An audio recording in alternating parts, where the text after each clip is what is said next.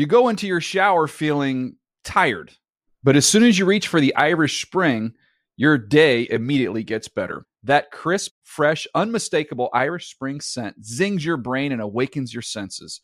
So when you finally emerge from the shower 37 minutes later, because you pay the water bill so you can stay in there as long as you want, you're ready to take on the day and smell great doing it. Irish Spring Body Wash and Bar Soap. Fresh, green, Irish. Shop now at a store near you. I'm late for a very important date. Time is running out to score adult theme park tickets at child prices from Undercover Tourist. This summer, make your Walt Disney World vacation more affordable than ever. Escape into a place where magic has the power to transport you into stunning worlds and your favorite stories for less. Buy from Undercover Tourist, an authorized seller, and link to official Walt Disney World apps so you can add on Genie Plus and Lightning Lane upgrades easy. Book your adult theme park tickets at child prices with Undercover Tourist now and save. UndercoverTourist.com. Hey everyone, this is Jodie Sweetin from the podcast How Rude, Tanneritos. I've been needing a quick getaway with my family, and the 2024 Hyundai Santa Fe is the perfect vehicle to take us there. It has standard third-row seating, so I'm able to pack my entire family, plus pets, in the car, while also having enough room for our camping essentials. Available H-Track all-wheel drive will get us through any dirt trails, and available dual wireless charging pads will ensure we never have to worry about getting stuck with a dead phone in the middle of nowhere. Visit HyundaiUSA.com or call 562-314-4603 for more details. Hyundai, there's joy in every journey. The Around the NFL podcast. Need some toilet paper badly. Welcome to another edition of the Around the NFL podcast. My name is Dan Hansis. I'm coming to you from a city filled with heroes in bunkers. Mark Sessler, Chris Wessling, and Greg Rosenthal. What is up, boys? Hey, Dan. Hey, gang. Days have no meaning anymore. I took out my garbage cans, put them on the street last night, a full 24 hours early. That was a mistake. I can't really track the days anymore. They're all essentially the same. And that is just one of the many burden faced right here. Good garbage material. You know, it's like that's man of the people stuff. It's just like a little slice of regular life. Do you put your garbage out on the corner, Greg? Yes, sometimes. I always take it in. We share the same garbage canisters with the two apartments behind us, so it's a group effort. I'm always taking them in. Ever any heat with that? No. Sharing trash could lead to neighborly squabbles. I often just take it out into the streets, where it's there all the time in the alley. Don't even mess with the. Doesn't feel like a great time to be sharing refuse with other people, Greg. But you have your own plan and direction. Wes, how are you, buddy? I'm doing well. We had another neighbor happy hour last night. We made a trip to CVS with our masks and gloves on. Anytime you get to a store and you don't have to stand in a 100-yard line, it's a good situation. So CVS was walk right in. Strange, because my local drugstore is the same way. You would think they would have some of the traffic issues, not at the same level as the grocery store. But, for instance, the shopping center right near me, it's a 50-foot line to get into Vons, and then you have Rite Aid right next door. Walk right on in. Yeah, Trader Joe's is almost right next door, and that was a long line. I've been in Trader Joe's several times since this all started, and there has never been food on the shelves. So I would advise people to maybe try somewhere else. And Greg, there's Greg's beautiful children. Look at that. Hi, Ellis. Tandem right Hey, there. Ellis. Troublemakers. I mean, it plays better on video than an audio podcast. Hi, Ellis. Mode of communication. They're saying hi to you guys if you want to say hello. Ellis and Walker Rosenthal. Hello, hello, hello, hello, hello, hello. Okay. Bye-bye. Bye-bye. Gaga, gaga, poo-poo. Oh, wow. A little potty talk in a big spot. A young Howard Stern in the making. Wow. A lot of poop talk over here. Poop talk's huge with the kids, man. They Oh, love yeah. that. They love a lot of poop. They're learning about their bodies. Why would it not be a topic of writing of about poop. you know? Speaking of Howard Stern, Tom Brady going to be on Stern next week, which is suddenly free for all listeners. I'm curious to listen to that. Brady is going on Stern? Wow. He is. April 8th, I saw them. And apparently whatever Stern is on, they've made it free to all listeners. So yes, they have. Yeah, I am really curious because he's going to get some stuff out of Tom. Howard is I'm a Howard fan going back 20 years. He's really softened up, even in the last 5 years or so, I'd say, with age, and moved away from reputation and how he built his career. And he's really put a lot of focus on the celebrity interview angle. I think he's trying to massage his legacy a little bit here in the back end of his career. So I don't know if we're going to get if Howard Stern interviewed Tom Brady 15 years ago. First of all, Tom Brady's not going on the show. Second of all, it's going to be a very different line of questioning. So anybody that's expecting some type of raunchy, no-holds-barred interview with Brady, you might be disappointed. But it could still be a very good interview because Stern does his prep, and he's very good at that. I'm not that interested in any, him diving deep into the Giselle relationship or not. I mean, that'd be fine. What about Tara Reid? I bet he'll get some stuff. He'll bug him about his actual relationship with Belichick in a way that maybe he'll actually get some answers. Yeah, and he'll need help. Stern doesn't know anything about sports, but he has guys on his team like Baba Booey that should be able to help out. That's an important interview. We've been waiting all along for Baba Booey to get to the bottom of this, and it feels like it's a perfect pairing. There you go. All right, today's show, we're going to get caught up on some news, and including the return of a player that had seemingly been forgotten, and now he is back in the mix in the NFL after years in the desert. And also we're going to talk a little bit. This week we've mixed it up a little bit and thrown around some opportunities for each of us to come up with a theme of the day, something to talk about for a segment or a show. Wes, you had a good idea for today, which is? Well, we open every show as the room full of heroes, but it's with a wink. We are not heroes. We know that. But now we have, friends and listeners in the hospital battling COVID. We have healthcare workers dedicated to fighting the virus, and some of them are listening to our podcast during downtimes between those shifts. We're finding out what heroes really are, so we're going to talk a little bit about heroes today. Sounds good. But before that, yes, let's get caught up on the news. There are plenty of things we cannot do right now, but let's focus on what we can do. We can adapt, we can adjust, and we can make better decisions right now for the betterment of the future. As I tell our team, let's keep stringing good days together, and we will get through this. Yeah, Bill. Who's not fired up right now? Who's not ready to run through a wall? What a gifted in terms of charisma. I've always found Belch. Well, he is the proof, though. I mean, one of the great motivators and unquestionably one of the greatest coaches in the history of professional football. Not a guy that you would think you'd be running through a wall for strictly based on the cadence of his voice. Nicknamed Doom. Is that true? Parcells nicknamed him Doom. Bill Parcells called him Doom. Just walking around the corner. Here comes Doom. Oh, that's so good. Go to Pro Football Reference and he'll have 8 other nicknames that none of us have heard of. That site seems to be off on their own project when it comes to nicknames that simply are not grounded in reality for players and coaches. All right, let's get into it. Some news. Derrick Henry signs his $10.2 million franchise tender. ESPN's... I had to get that shot in. That site's been operating without jurisdiction for too long. I guess I'll lay it out there again because you did bring this up about 2 months ago. I wrote an article about this on our website. I reached out to the people there, and they said that they basically put up almost anything that's sent to them, and it's a bit of like an inside joke between the readers and the website. Well, not everyone is laughing. Do I seem like I'm laughing about this? No, you are not laughing at all. Derrick Henry, the Titans running back, the rushing champion, he signs that franchise tender. ESPN's Adam Schefter added that the two sides are still committed to working for a long-term extension before June 15th. But we don't have to worry about, it seems, any type of holdout because he is now under contract. He's signed. He's not going to use it as leverage.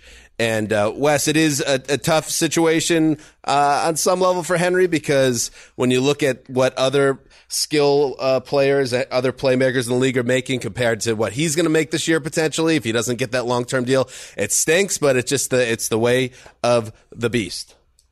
Yeah, every once in a blue moon, you'll see a player under the franchise tag maybe draw a hint of interest around the league, but this is not the offseason for that, first of all.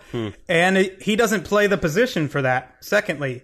I do think, I've talked about how nobody feels sorry for fullbacks and they're practically extinct, but there's this outcry for running backs, and I do think it's unfair the way running backs are treated. I would have liked to have seen that addressed in some way in the CBA, that their greatest earning years are in college in their first year or two in the NFL when they're underpaid severely. So there is no mechanism for running backs to get paid what they're worth, and I don't see a way out of that. Yeah, the rookie wage scale keeps obviously their number down, and then as much as it stinks, like something like what happened with Todd Gurley, Greg, you are an absolute superstar out of college. You're one of the best players in the league. So the Rams say, all right, we're going to rip up that contract and pay him like a superstar and make him a cornerstone. And then that blows up in their face. So that just is yet another caution sign that it doesn't seem like getting paid as a running back is something that's coming anytime soon.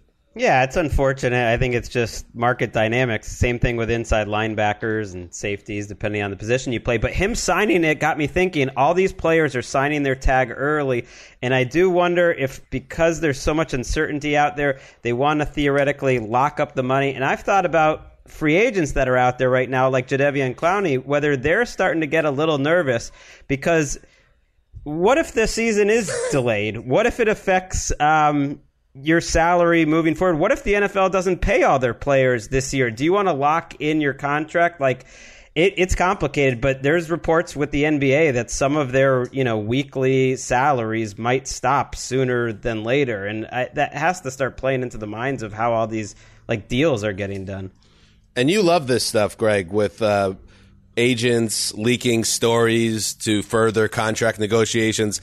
First thing that came to mind when I saw the headline that Clowney's dropped his price a couple $1 million, that seemed like a situation where, despite the report that we heard that Clowney might wait till training camp, Clowney probably would rather figure out a way to get paid sooner rather than later in this climate, and just in general, everybody wants to get paid rather than be left hanging.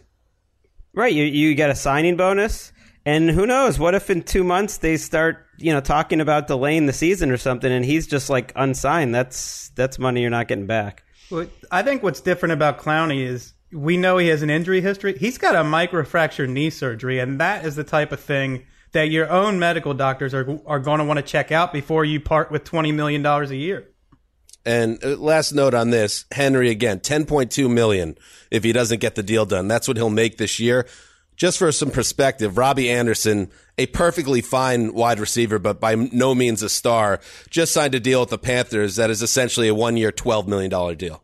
And if you can tell me that Robbie Anderson is half the playmaker and is important to his team as Derrick Henry is to his, something's a little bit off, but it doesn't seem like we're getting a change anytime soon considering the CBA just passed. I would wonder if you're plugged in and you're 15, 16 years old and you're seeing this. I don't think the mindset at that age is just thrive at whatever you can do well, but why become a running back when you probably have the athleticism to play a different type of position? Or why stick around until you're a senior unless you're clogged up by a bunch of people starting over you? Get out of college as a freshman or sophomore. I mean, how else do you maximize your earnings and hit the NFL at a different age?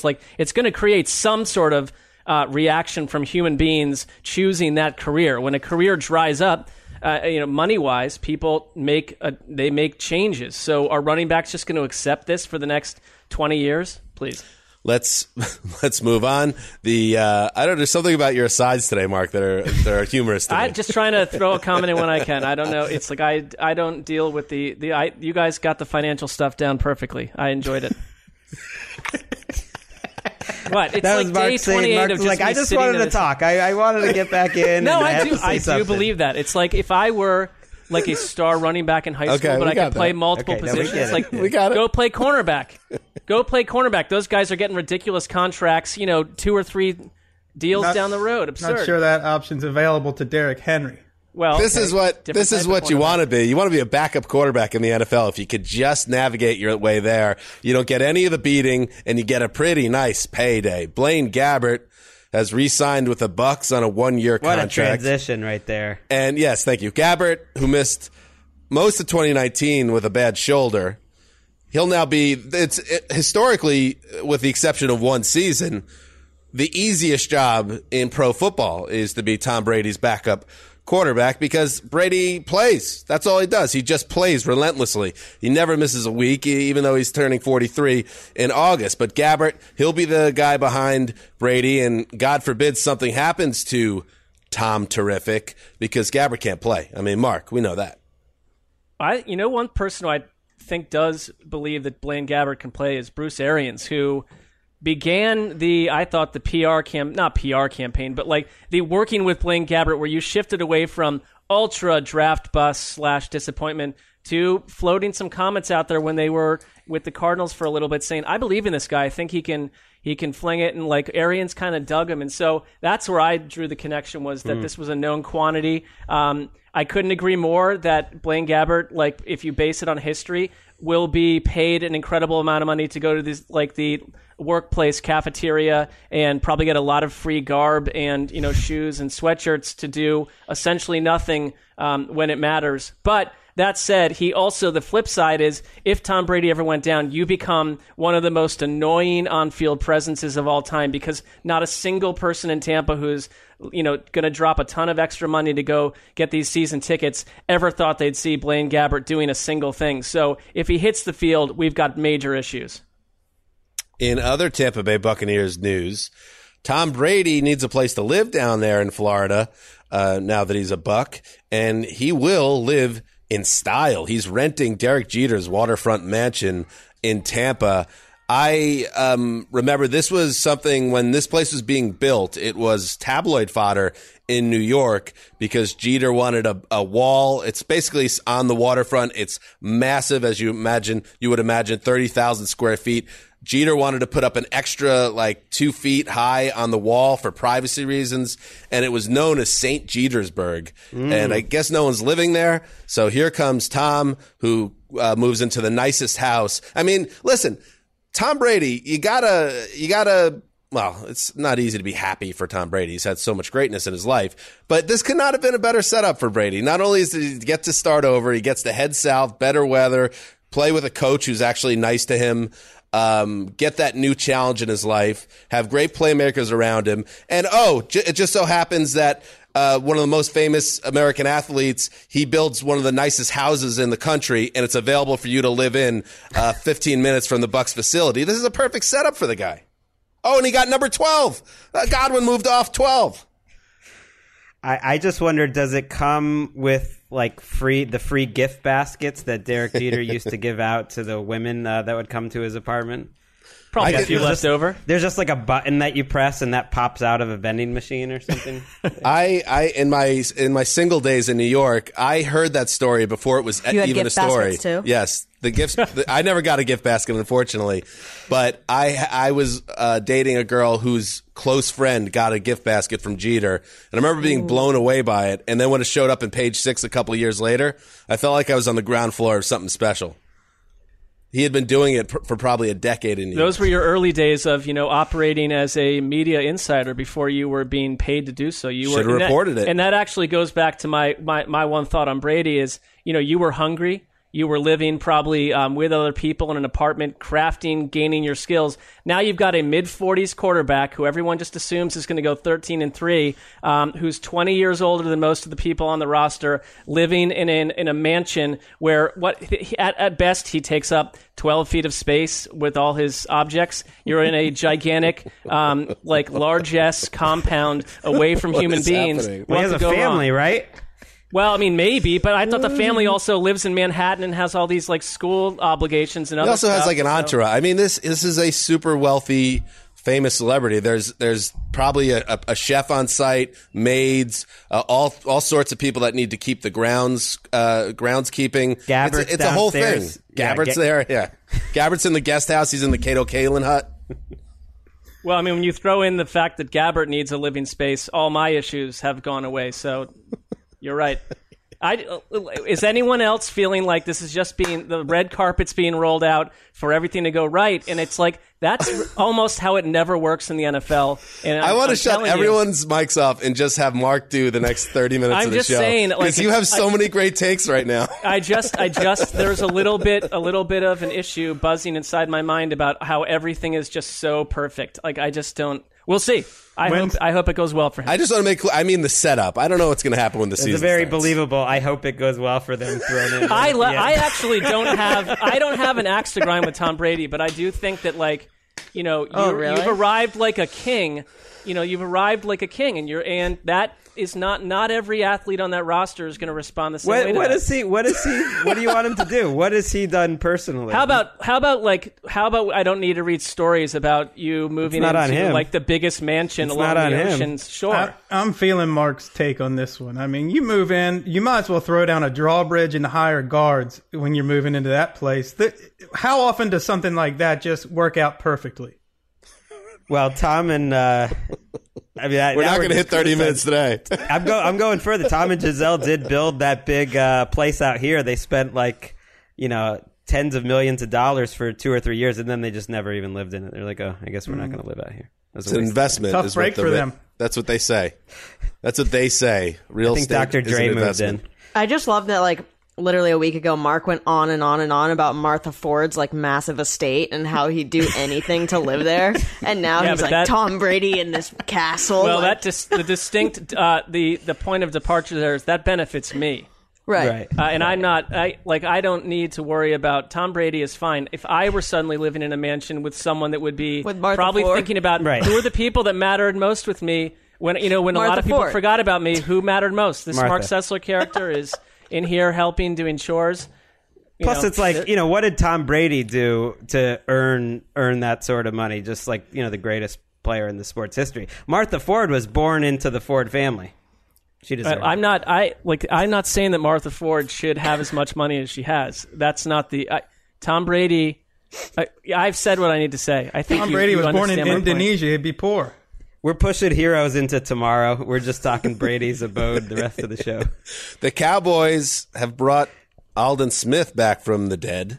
He signs the former Niners pass rusher to a 1-year, $2 million contract.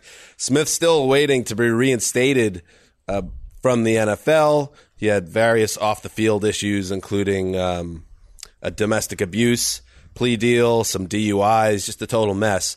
And it ruined a career that had started as, one of the more productive pass rushers we've seen in recent times. And he basically just put a stick of dynamite under his own career. Well, now he's back. He's got a payday, as modest as it is. And you would imagine, Greg, that the Cowboys expect this suspension to be lifted if they're going to pay this guy $2 million. Yeah, they probably got an indication. He has more sacks in his first 2 seasons than any player in NFL history. So if his head's on straight and he doesn't have the substance abuse problems, which is really what derailed him first, didn't he have 19 sacks as a 22-year-old? It was something absurd, I remember. I think he had 30 something in his first 2 years, 33, I think, which is outrageous. Okay, but this has never happened before, right? He'll be 31 in September. The last time he was the Aldon Smith we remember, where he was impacting games, he was 24 years old. Right. So there's going to be 6 to 7 years between when he was a star and when he's going to be playing for the Cowboys. The only guy I thought of was Roger Staubach, who had a 4-year Navy mission and could not play in those 4 years. I can't remember anybody taking 6 years off or 6 years between major impacts in the NFL. There's no guaranteed money in the deal. So for the Cowboys, they probably look at it as there's zero risk from their perspective. Who was that troubled Jaguars receiver that came out about 7 years ago? Justin Blackmon? Justin Blackmon. Yeah, I remember when he was having his issues, one of the reports that eventually came out was that one of the reasons why he wasn't getting a second shot beyond his off-the-field issues was that he had been away from the game for so long that scene is something that guys just can't come back from. If you disappear, it doesn't matter if you're still physically in your prime. It's hard to get back that burst and explosion you once had. Aldon Smith, that's going to be a challenge for him, you imagine. Yeah, no doubt Aldon Smith has been, working out nonstop in the space of time that we've not seen him on the field. Based on what we know, I feel like it's got to be a 24/7 get the body right operation. Mission. Speaking of doom, I mean, well, I mean, if he makes the team, I'd be surprised. Debbie Downer. I mean, I'm not rooting for Aldon Smith, to be honest with you. So if your premonition that he might be 370 pounds is true, I don't fine. think that. I just it's like suddenly we're going to lose him for 3 months to a soft tissue injury. I won't be stunned.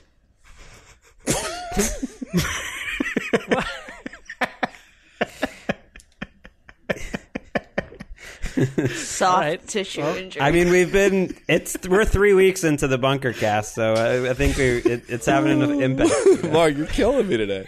Tyrod Taylor, he's the front runner to be the Chargers starting QB in week 1, and that's coming straight from the horse's mouth. Anthony Lynn, the head coach of the LA Chargers. Here's what Anthony had to say on Wednesday. I brought him in last year, and I knew that if we needed him to start, if something happened to Phil Rivers, since departed, not dead, he's on the Colts now, then he could go in and start. I'm very familiar with Tyrod. I would say right now it looks like he's in the driver's seat, but no position is final until we get to training camp right now. Coach speak, Wes? Yeah, I think anytime a coach leaves himself an out, there are plans to use it at some point. So to me, that he's leaving himself an out. That door is open. How is Cam Newton, Greg, not a better option here? It makes no sense to me, but it really sounds like they're not interested in Cam Newton. The out, I think, is that they're going to draft someone, whether it's with the number 6 pick or whether they move up to draft someone. I think they're drafting someone with that pick. I'm with you, and I Anthony Lynn's fascination with Tyrod Taylor tracks back to the Rex Ryan Bills, and I think to me it kind of vibes Jacoby Brissett. Like, we like this guy, we like this player, but without the full year of Tyrod Taylor, it may never happen. If they don't pick a quarterback or move up to get the quarterback they want in the draft, would anyone else not be shocked? I would be shocked. Shocked.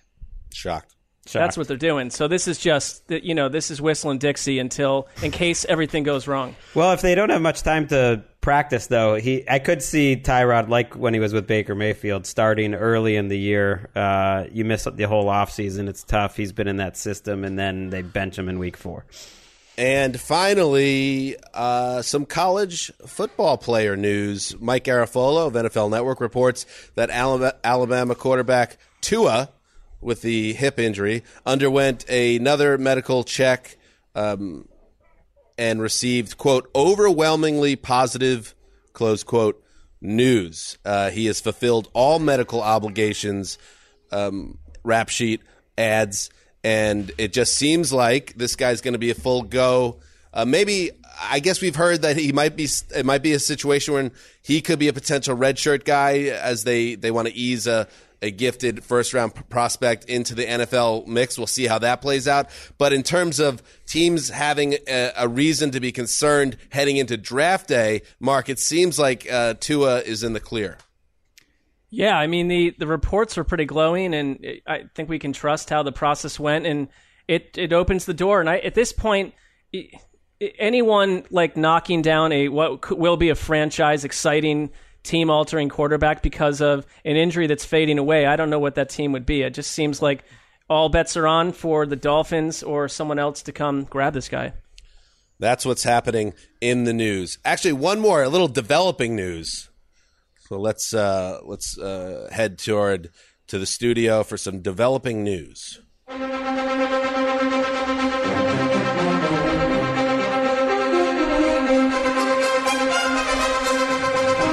We have a new fan. He's on the radar.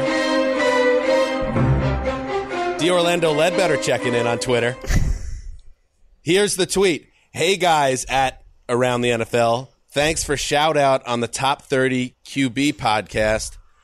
got my steps in this morning listening to you all. Great job. At Dan Hanzus, at Greg Rosenthal, and at Chris Wessling. D. Orlando Ledbetter of the Atlanta Journal-Constitution. A lot to unpack here, guys. Where do we want to start, Greg? Wow.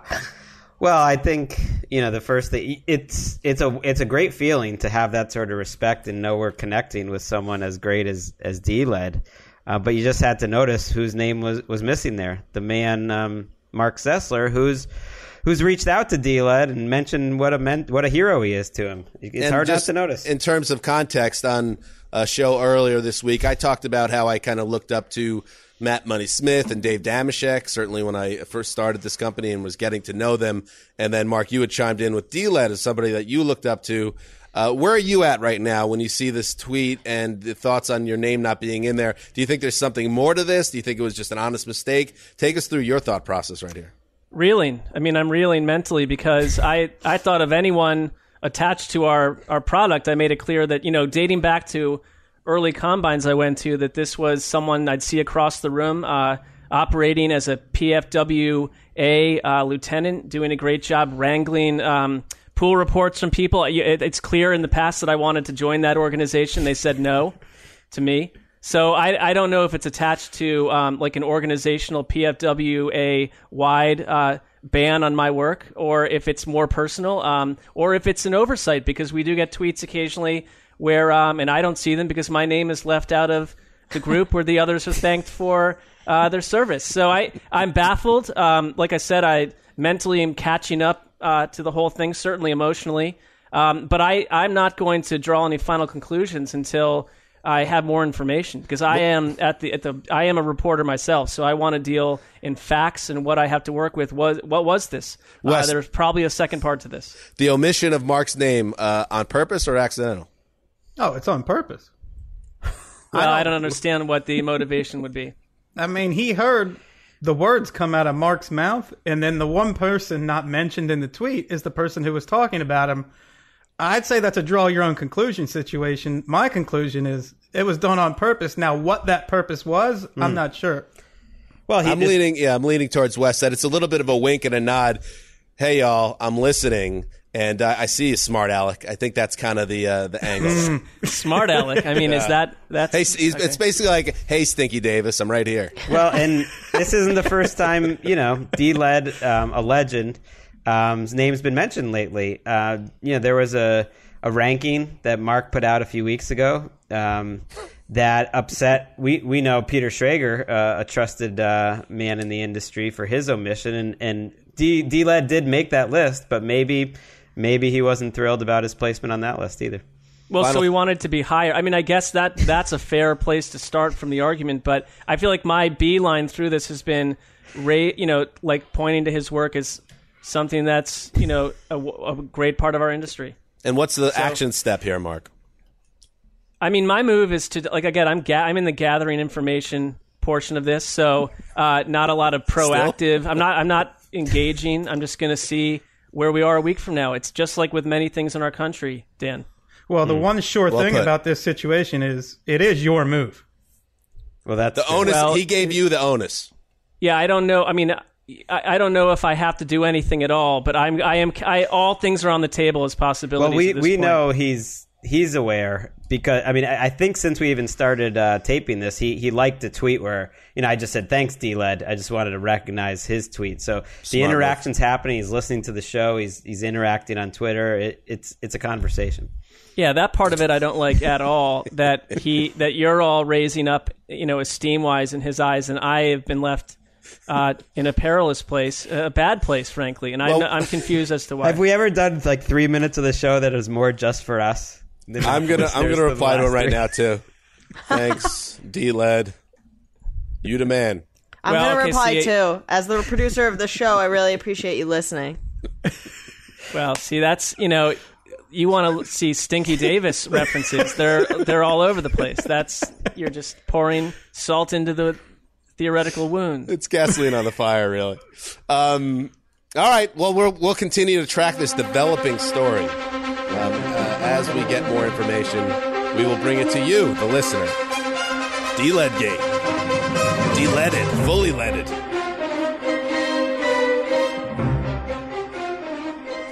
All right, Wes. Let's cut the funny business. Let's get real. Go ahead, Wes. Take it over. Well, this is a sports show, and I think I would start out by saying picture the closing seconds of a tightly fought championship game, basketball, football, baseball. The camera inevitably finds some 10-year-old bawling his eyes out. Because at that age, you worship your sports heroes. You want to emulate them. You go out in the backyard. If you're my age, you literally pretend you were Michael Jordan or Pete Rose or Johnny Bench. If you're younger, maybe LeBron James or Lamar Jackson. And Freud would say we're fixating on ideals of masculinity as we try to develop our own identities. And eventually we grow out of that phase. And with the exception of some generational icons like a Jackie Robinson or a Muhammad Ali, we tend to shift our focus to heroes who take a personal risk for the common good, often while others remain passive. That's what a hero is. And it's a concept that's deeply valued across cultures. The earliest campfire tales gave us stories of heroes, sort of like modern lighthouses, helping us find our way in the dark, as long as we look out for them. And the key to heroism is a concern for other people. It doesn't happen in the absence of compassion or self-sacrifice. I know you guys all remember the Stanford prison experiments. Psychologist named Philip Zimbardo. He noted that there is a banality of evil. Under certain conditions and pressures, ordinary people can commit acts that would otherwise be unthinkable. And after 3 decades of studying evil, he became entranced with the flip side of that coin, sort of a banality of heroism where anybody can be a hero. 99% of us come out of the womb with the potential for both good and evil, depending on circumstances and character. Think about your favorite films, TV shows, theater, literature. You place a human being in a crucible and see how he or she reacts. Circumstances shape our lives. And you don't need to be a superhuman to be a hero. Many heroes feel sort of a moral tickle in their brains where you can't ignore it anymore. It keeps grinding away at you until you act out on that. And I think a lot of us are reluctant heroes. The bell curve has villains on one side, heroes at the other, and a bunch of us as bystanders in the middle. And to me, this is where the experts come in. We live in a country with a steep history of anti-intellectualism, and it's getting worse with the prevailing sentiment across cable news that my ignorance is as valid as your knowledge. So I want to take this time to thank our scientists, doctors, nurses, some of our greatest experts. I'm here today because of their expertise. If I had been diagnosed with esophageal cancer in an earlier generation, this podcast would feature Dan, Mark, Greg, and an attractive female in the fourth chair. And I think right now, while I'm crying out for more attention for our experts, we have a leadership vacuum. We have top-down chaos right now during the coronavirus pandemic. We have a governor of Georgia who said just in the last 24 hours, we didn't know until these last 24 hours that individuals could infect people before they ever felt bad. We knew. Some of our experts, some of our politicians did not know, but our experts did. And I think one good thing that we're seeing coming out of this is that ordinary Americans are filling in the holes of that leadership vacuum. And I think about a guy who's been on this podcast, Zach Goldman. And he's a hero to me. He has been apoplectic about Americans congregating in public for the past 5 weeks, stressing the importance of flattening the curve, thinking beyond yourself, showing compassion, that even if you are not showing symptoms, you can carry this disease and it can infect other people. Zimbardo, the psychologist I talked about with the prison experiment, he noted the heroes generally possess an expanded worldview and greater positivity than the rest of us. And I think that describes Zach Goldman. He does have an expanded worldview. He is setting an example. He engenders wisdom and respect for expertise, truth-telling, and compassion. And I think that that's what we need from heroes, because heroism is a chain. When we see other people doing it, we do it ourselves. So I want to put Zach up as a hero and see if any of you guys have heroes. Well, Zach is, definitely an enlightened dude. And I think the more people that take this as seriously as Zach is, the better. Unfortunately, that hasn't necessarily been the case, going back to a lot of things that you're saying. I think it's maybe on the nose, but it has to be said that all the medical professionals that are out on the front lines here and don't have enough supplies, don't have the necessary protection, are completely overwhelmed, and it's only getting more and more overwhelming with each day as we approach the apex of this. It's frightening, because if we lose these people, what happens after that? That's part of what makes this really scary. And my mom is retired now, but she was a registered nurse, and she used to tell me stories when she was working in the ER. That is not an easy job in the best of times. That is a unforgiving. The hours are difficult.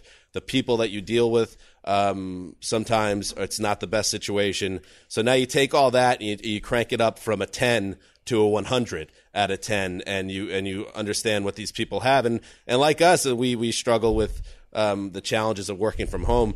A lot of these people have families at home, so that to me is really where I think people need to keep these medical professionals in mind, because they don't have the choice to stay home, and they are putting their lives at risk.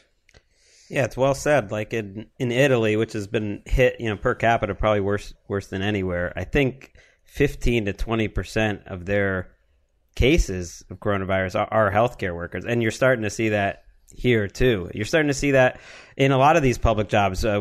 There's more, police and firemen with COVID-19 in New York than entire states have. In New York City alone, than entire states have.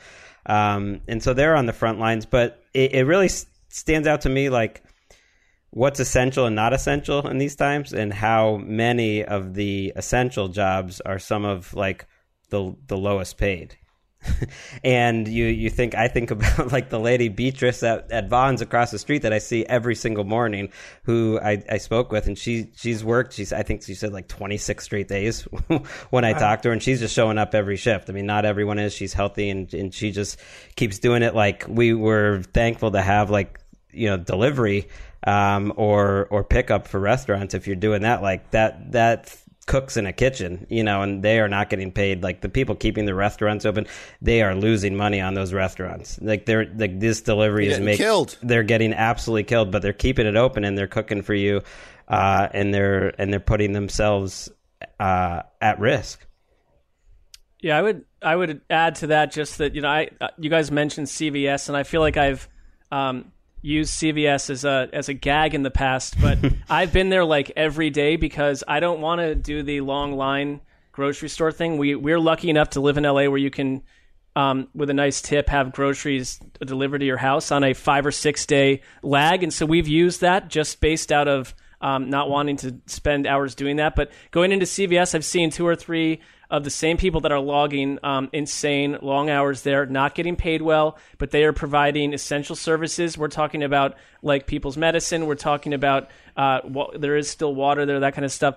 But another thing that hit me a little bit more personally, because I think that we're talking about these people that have been put in this tough position. I think a lot of school children and children in general who don't have the worldview that we're talking about that many heroes would have, where you kind of get the larger struggle. Their world's very small. They have a lot of fears that they don't really enunciate or are able to even kind of unpack. And when we found out the kids were going to be home for at first weeks and then probably months, in our house, we were very concerned. We have been told, and I'll just be real about this, like by our pediatrician, that our children are, in quotes, active, which is a code word for a lot to handle. And they are delightful, but the other side is when we've got into trouble, it's when we've had too much cabin fever. And so our success in the past has been to get everyone out of the house and go do lots of stuff and split them up and then bring them back together. And there's none of that. And so we were very concerned, and as were many other parents, just with the overall combustible nature of having kids home where parents are trying to work. My little boys, and I think this is true with a lot of kids I'm seeing, have adjusted really well, and they've been adaptable and super positive. And they've kind of surprised me. And I think sometimes like a heroic quality is you didn't really know if you had it in you or someone else close to you has it in them. And I'm kind of thrilled with how it's helped our family, because they've been kind of at 7 and 9 really stepping up to be teammates versus just serve me this and that all day long, but logging on like with their homework and seeing 15 or 16 other kids in a Zoom chat room who are also doing the best they can and trying not to just give in to fear and not knowing what's happening to America. Credit to them, because I can't imagine being a child of a certain age where you realize that how much the country has changed. Maybe they don't understand, but if they do, they're handling it better than a lot of people I see on Twitter and adults in general. You know, Ellis found out yesterday, my daughter, that school's canceled for the rest of the year. I mean, you could have sent her to the moon. She was damn, this is the best right. thing. Best thing. Part of it, they like. Some of the aspects are quite She's delightful from inside the house. Yeah, the innocence of youth is on wild display during this entire catastrophe, because the less they understand of the real world, the better. And they're really getting to hang out with their family and their mom and dad, who are the coolest people in the world, when you're in the age of my kids and you're the age of your children. So that's a cool thing. Anything else you wanted to add, Wes, before we say goodbye? Is there anything Ricky wants to add? Oh, Ricky, sorry. I just want to echo the sentiments that you guys have been saying. I mean, I'm just blown away whenever I go to the grocery store, and like you said, Greg, people are still there. And it's like the people that get paid pretty much the lowest on the totem pole, besides, healthcare workers, are the ones that are literally keeping us all alive. I mean, the grocery stores are open. They're there. They're happy. They're trying to make people safe. I think the airline workers who are showing up with masks and whatever to get people to where they need to be for safety, like essential travel, I think is so brave.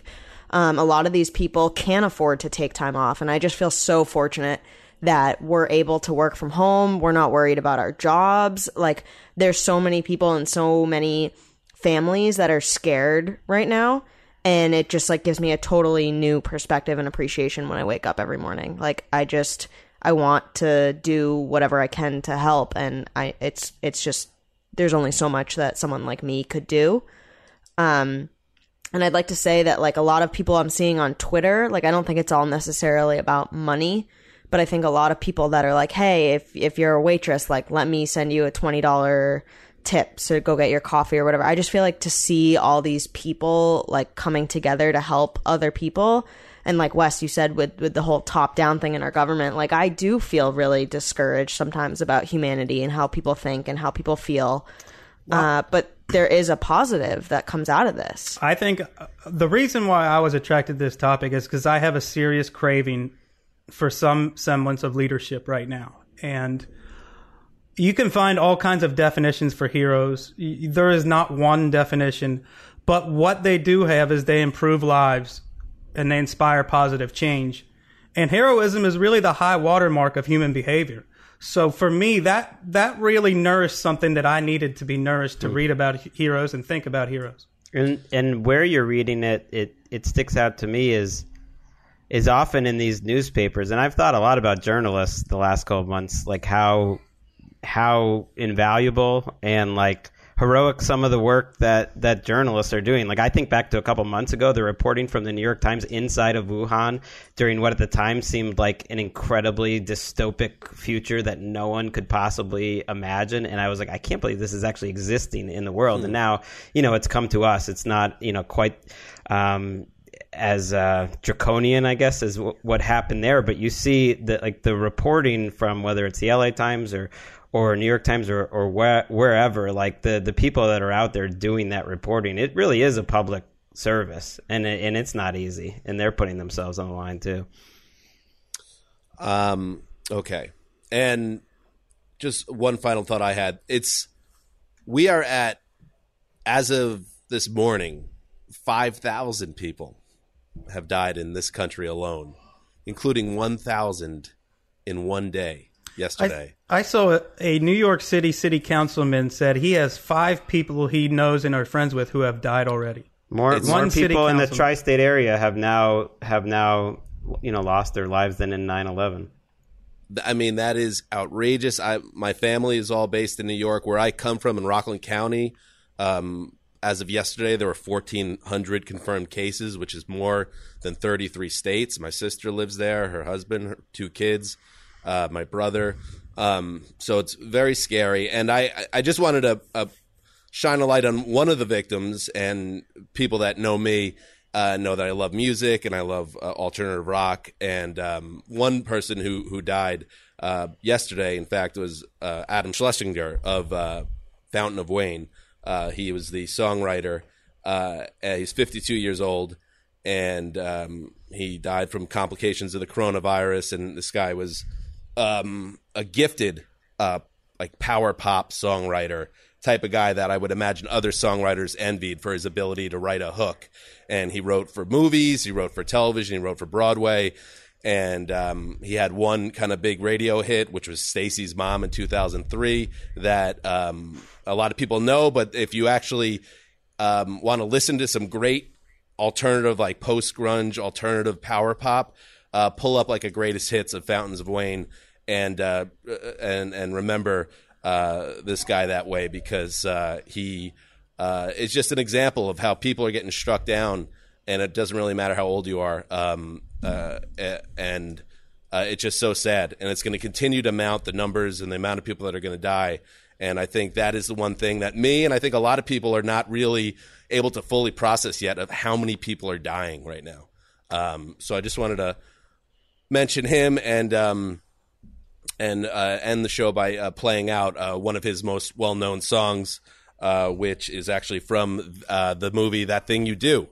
He wrote the song, the title song from that movie, and it's one of his more beloved compositions ever. So I thought that was great stuff from everybody there, and everybody listening that has reached out to us and said, thank you for doing it every day. Well, I guess this is just doing our part to kind of help during all this. And but obviously, like Wes said, yeah, there are actual heroes involved here now. We don't get that corner anymore. How do we get the corner back? It's going to take a lot. All right. It's not happening anytime soon. Should we be fake heroes until this is over? I mean, we've kind of been that way the whole time. Some would argue that was our role, but we had our serious discussion. Now we can go back to frivolity. Right. I mean, it's like, yeah, they're doing a lot. I mean, who's breaking down QB rankings like us? Nobody. All right. We'll be back tomorrow with more fun talk. So take it away. Fountains of Wayne. Dan Hansa signing off for The Quiet Storm, The Mailman, The Old Boss, and Rick Hollywood from her apartment. Until Friday. You doing that thing you do, breaking my heart into a million pieces, like you always do. And you don't mean to be cruel.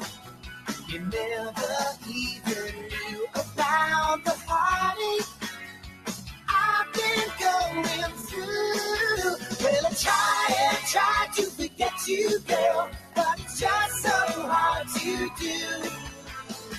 Every time you do that thing you do. You go into your shower feeling tired, but as soon as you reach for the Irish Spring, your day immediately gets better. That crisp, fresh, unmistakable Irish Spring scent zings your brain and awakens your senses. So when you finally emerge from the shower, 37 minutes later, because you pay the water bill so you can stay in there as long as you want, you're ready to take on the day. And smell great doing it.